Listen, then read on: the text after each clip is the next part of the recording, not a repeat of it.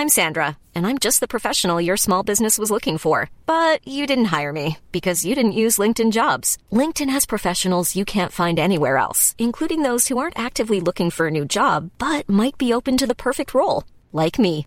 In a given month, over 70% of LinkedIn users don't visit other leading job sites. So if you're not looking on LinkedIn, you'll miss out on great candidates like Sandra. Start hiring professionals like a professional. Post your free job on linkedin.com/people today. Burrow's furniture is built for the way you live.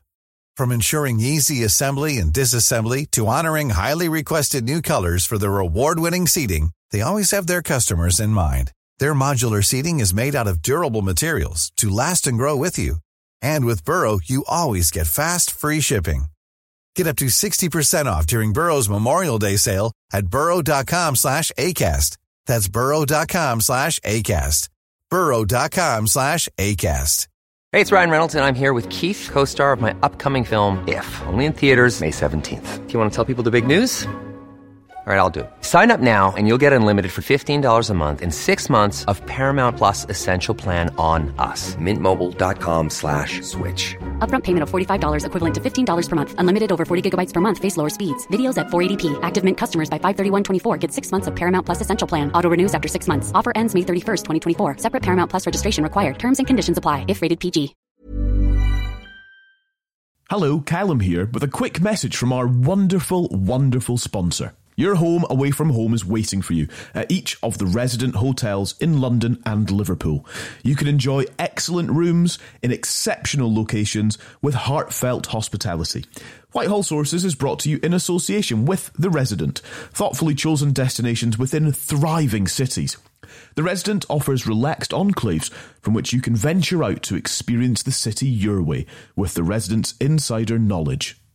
Speaking of insider knowledge, Whitehall Sources starts now.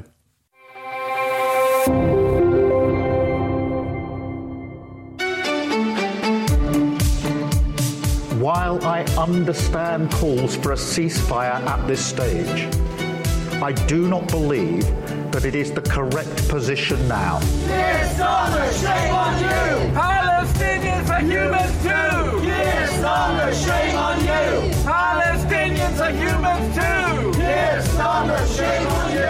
Palestinians are humans too! Hello and welcome to Whitehall Sources. We're recording on Wednesday, the 1st of November. I'm Callum MacDonald, and here's Kirsty Buchanan, who was Special Advisor to Prime Minister Theresa May. Hello, Kirsty. Good morning to you. Welcome back to a second episode in your podcast feed this week.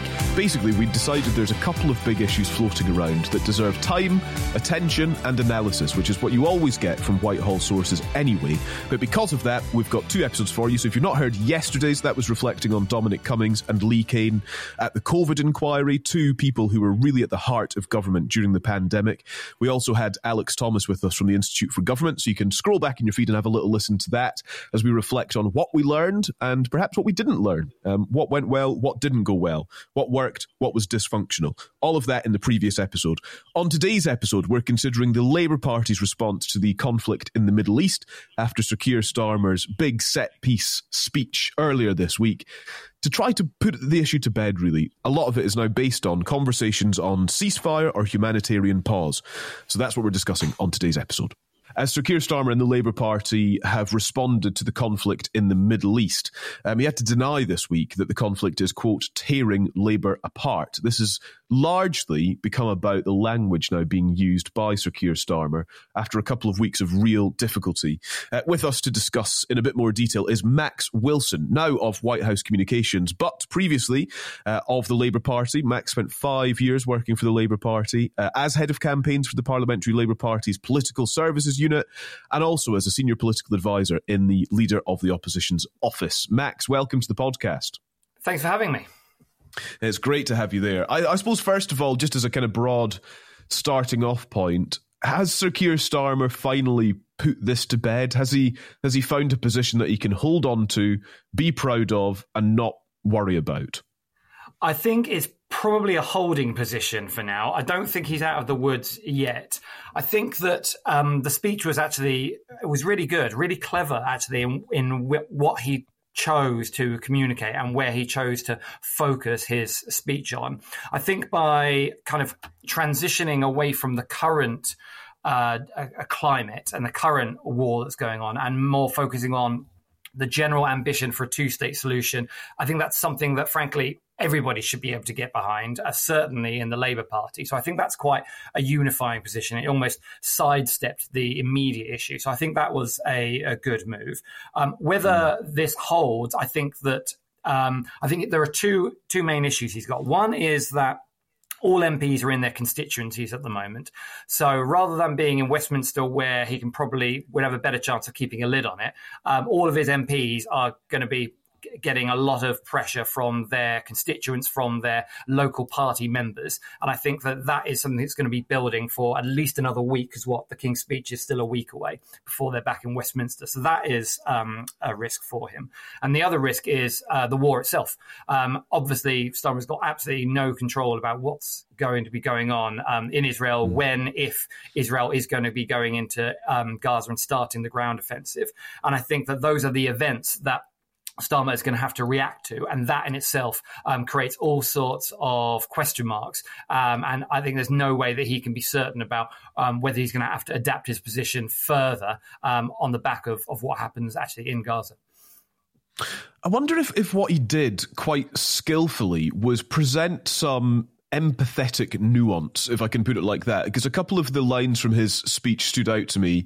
He said he understands calls for a ceasefire, but he didn't believe it was the correct position to take. He then explained it, and I think that's that's what people are looking for in these situations, isn't it? Is explanation to understand why somebody is taking a particular view. He said a ceasefire always freezes any conflict in the state where it currently lies. That would leave Hamas with the infrastructure and the capabilities to carry out the sort of attack we saw on the 7th of October.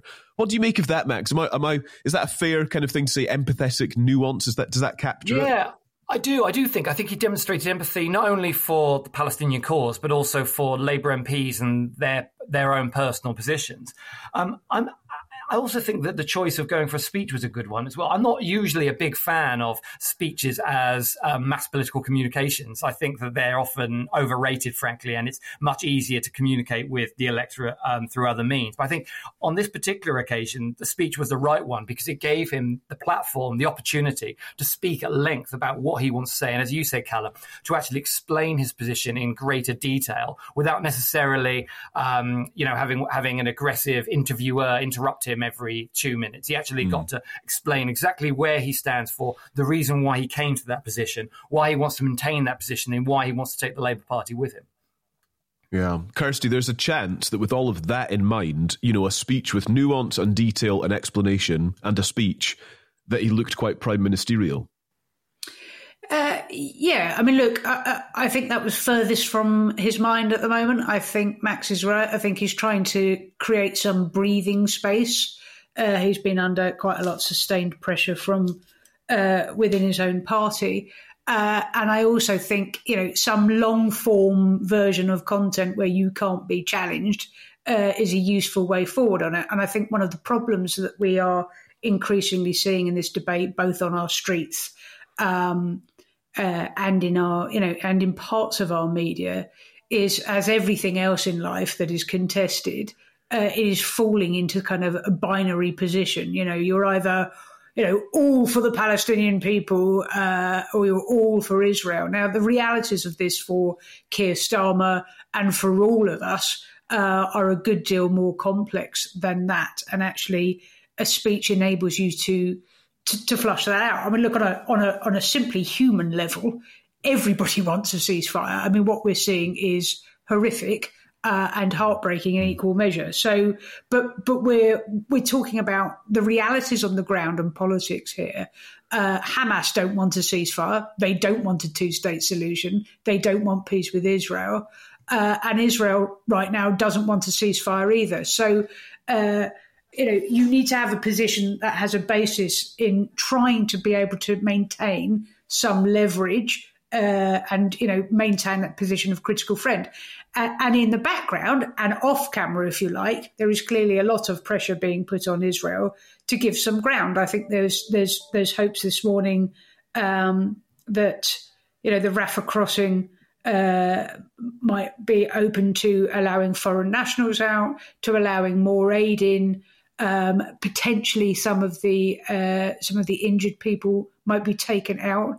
I would like, obviously, that to be expanded to getting all of the children out. I mean, what we've seen in previous bombing situations, kinder transport, evacuating children in the Second World War out of London, and I'm sure these conversations are going on in the background, but it is not helpful, I don't think, for either the Prime Minister or the Leader of the Opposition who wants to govern right now to absent themselves from the role of critical friend, which gives them the leverage they have to encourage Israel to give ground. The easiest thing in the world right now would be to call for a ceasefire.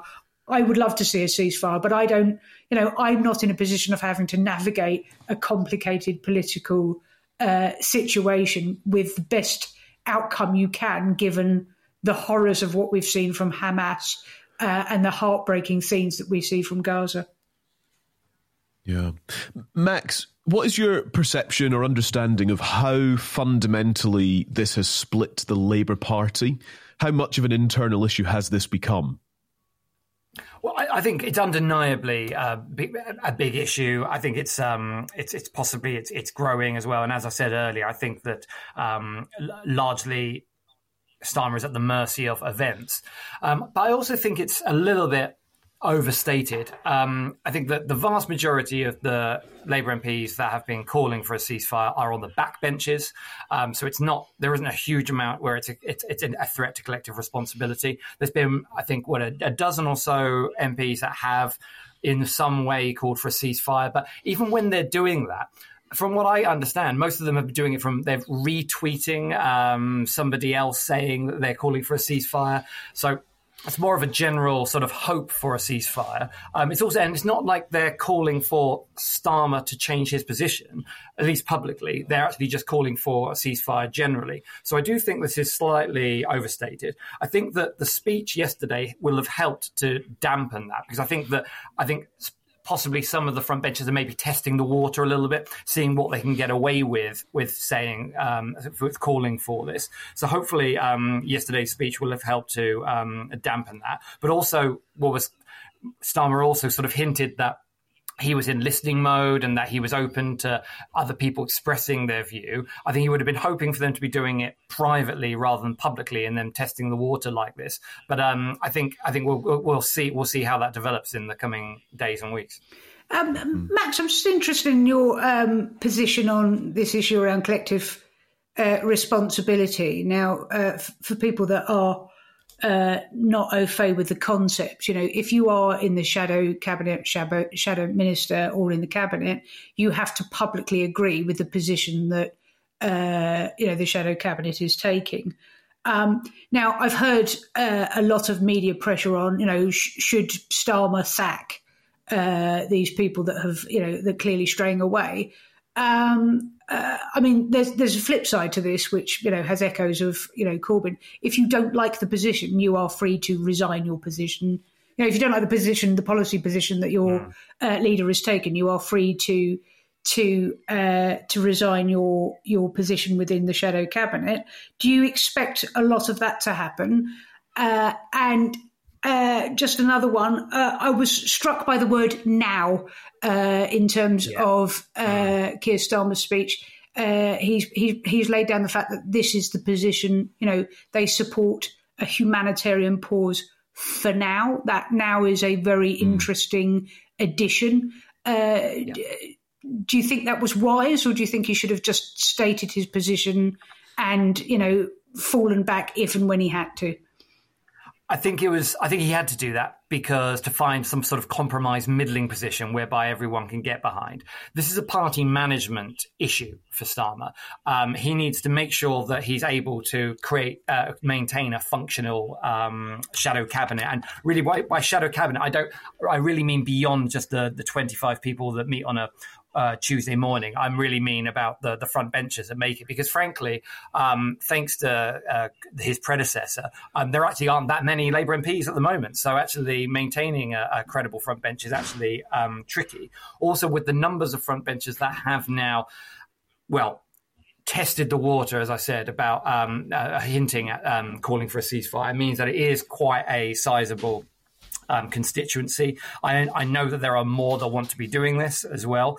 So I think that what they were doing, these front benches were watching this speech and looking to see what this sort of compromise position was. Now, I'm somebody who is very much in favour of collective responsibility. Usually, I think that it's vital if you want to be a credible government in waiting to demonstrate to the country that we are capable of making collective decisions together.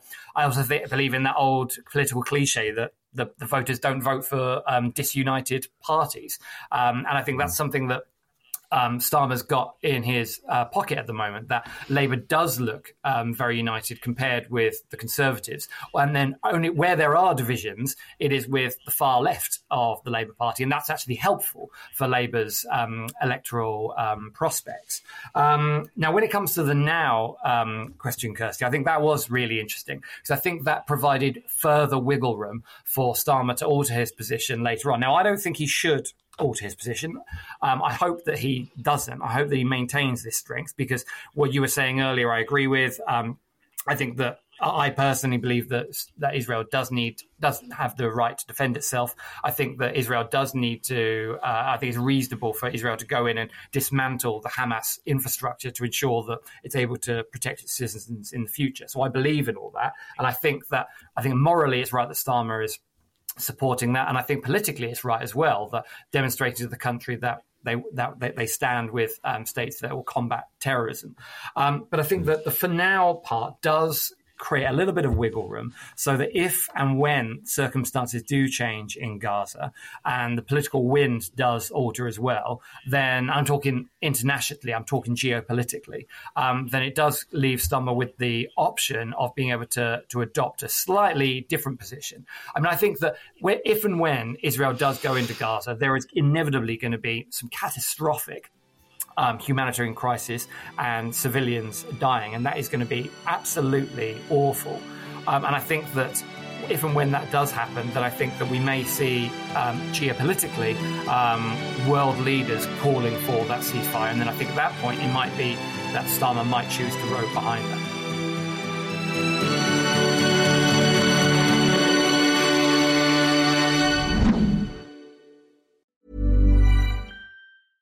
Selling a little or a lot?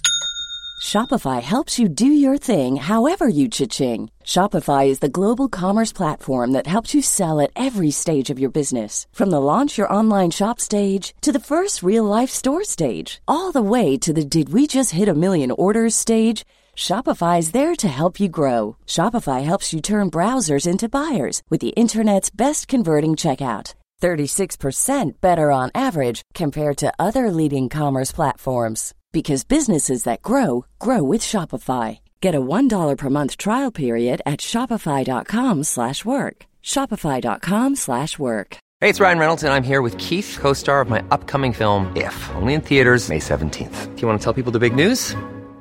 All right, I'll do it. Sign up now and you'll get unlimited for $15 a month and 6 months of Paramount Plus Essential Plan on us. MintMobile.com/switch. Upfront payment of $45 equivalent to $15 per month. Unlimited over 40 gigabytes per month. Face lower speeds. Videos at 480p. Active Mint customers by 531.24 get 6 months of Paramount Plus Essential Plan. Auto renews after 6 months. Offer ends May 31st, 2024. Separate Paramount Plus registration required. Terms and conditions apply if rated PG.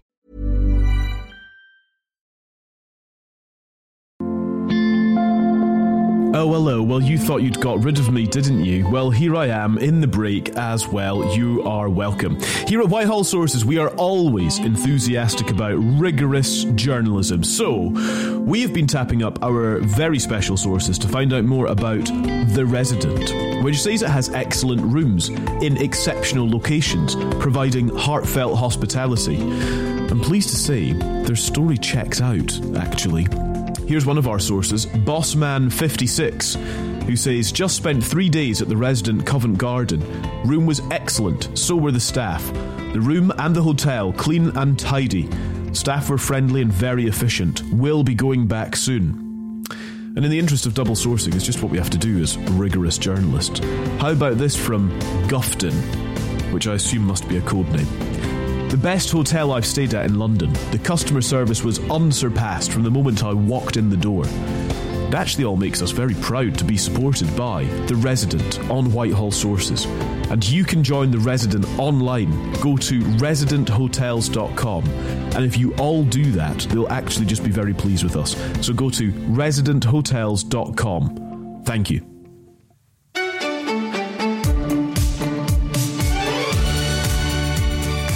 I'm quite intrigued also by, I suppose, that the other high-profile Labour figures, I guess, and I'm talking about Sadiq Khan, the Mayor of London, Andy Burnham, the Mayor of Greater Manchester, and the Scottish Labour leader Anna Sarwar, who were arguably the highest profile Labour figures to split from the official party line by backing a full ceasefire.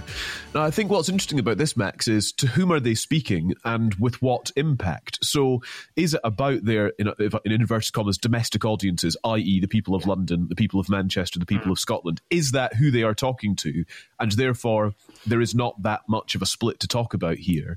Or are they trying to do something about profile? I mean, the obvious criticism of all three, in many ways, is it for them to have a take on this? Is it for them to speak out about it? Is it for them to, make such waves by diverging from the official party line? What do you make of the kind of high-profile nature of these devolved Labour leaders? I think it's the former, Callum. I think it's about individual mandates. Sadiq Khan, for example, has got an election coming up next year. I think he's got very much his eye on the prize on that. I think that if he weren't to call out for ceasefire, I think that he would be facing his own personal political backlash. I think it's a little bit unhelpful, should we say, that he's choosing to put his own personal electoral challenge ahead of what Starmer and the leader of the opposition's office are going through. But that's politics. He's got to look after his own mandate. And I think that it's also about, with Anna Sarwar, there's a different political challenge there, in that historically Labour in Scotland has been seen as just following what's going on in London, whereas actually the Scottish Labour Party needs to demonstrate that it's its own party, that it doesn't just do what Starmer tells us, that it can stand up for itself and make its own decisions. Plus, the SNP have taken a really strong position being in favour of a ceasefire. And so I think that in individual constituencies in England, I don't think there is a real threat for sitting incumbent Labour MPs. When it comes to target seats in Scotland, I think that's a slightly different issue. And I think that there is probably a bit of an electoral threat. So I understand where Anna Sarwar is coming from. But I also kind of think that a lot of this whole discussion is, frankly, a little bit silly and a little bit gesture politics, because Sadiq Khan, Andy Burnham, they are not in charge of foreign policy.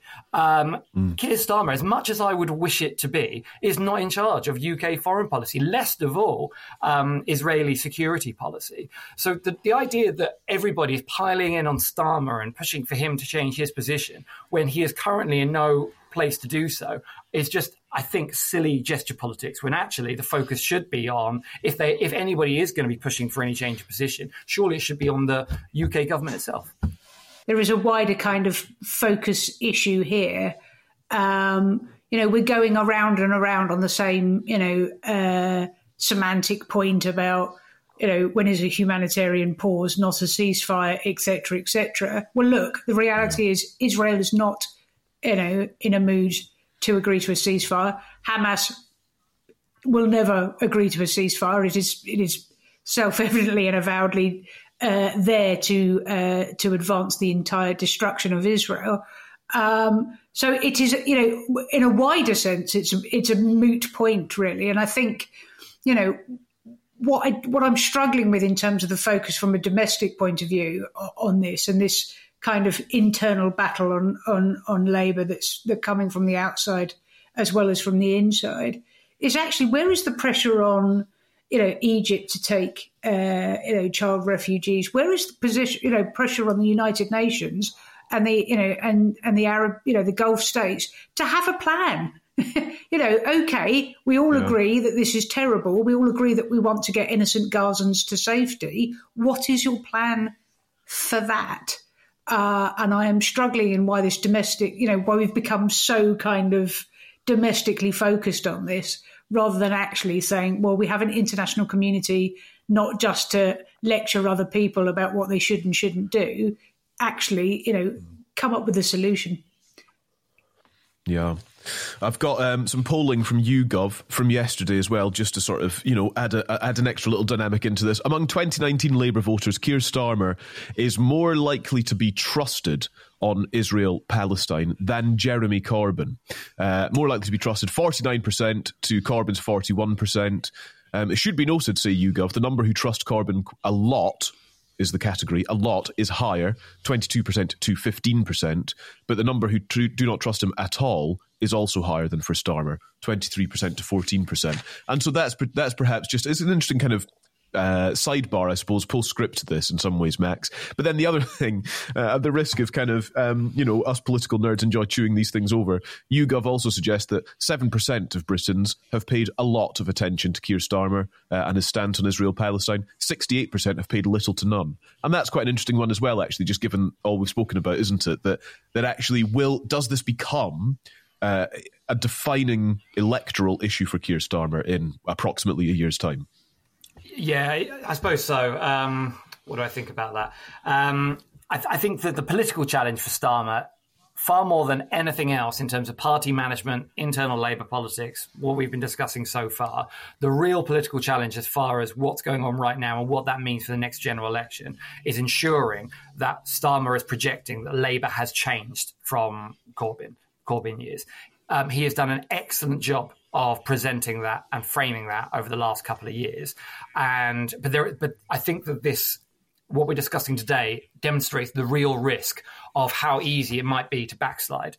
So I think that Starmer's probably got his eye on the prize, that for as much as this is a serious political challenge for him, it is a party-managed challenge, it's a public-facing challenge for him as well.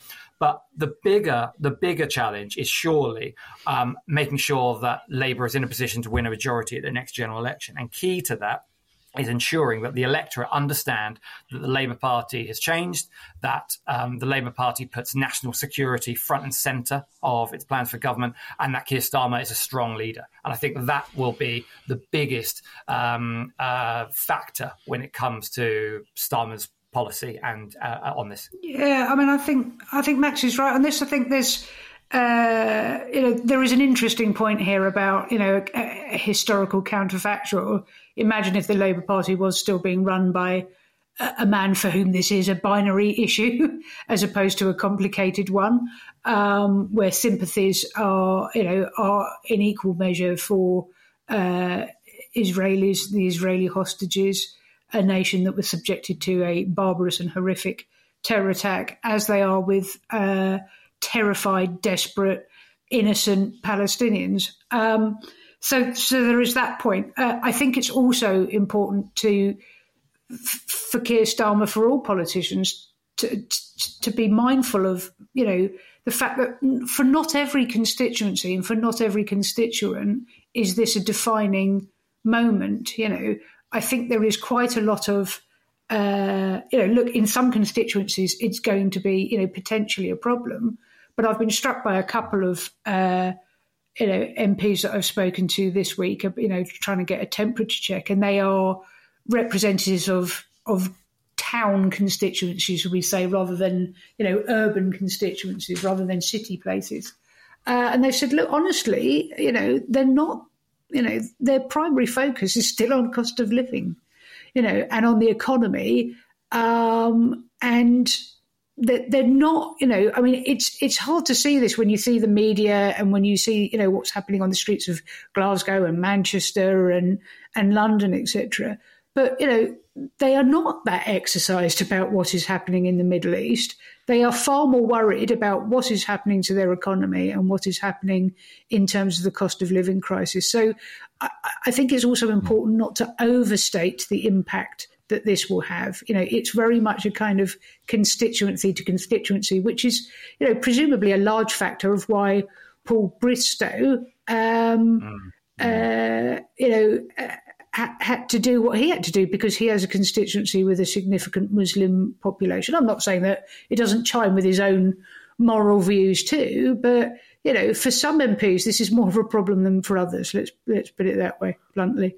Yeah. And I think Labour well, I can't really speak for the Conservatives, but certainly Labour have a tendency to be really insular, real navel-gazing when it comes to certain issues, and really get caught up in things and not actually take a step back and think, actually, as Keir says, the vast majority of the British public, if they are aware, I'm sure they are aware of what's going on in Gaza, but they are aware of it as a humanitarian problem, as a geopolitical problem, not as I don't think they really care that much about where the Labour Party's position is on this. I don't think that really comes into the thinking of the average British voter at the moment. And I think probably Labour need to remember that. Yeah, it's a very good point. Max, thank you very much. Really, really good to have you on. Thanks for your time. Cheers. Thanks a lot for having me.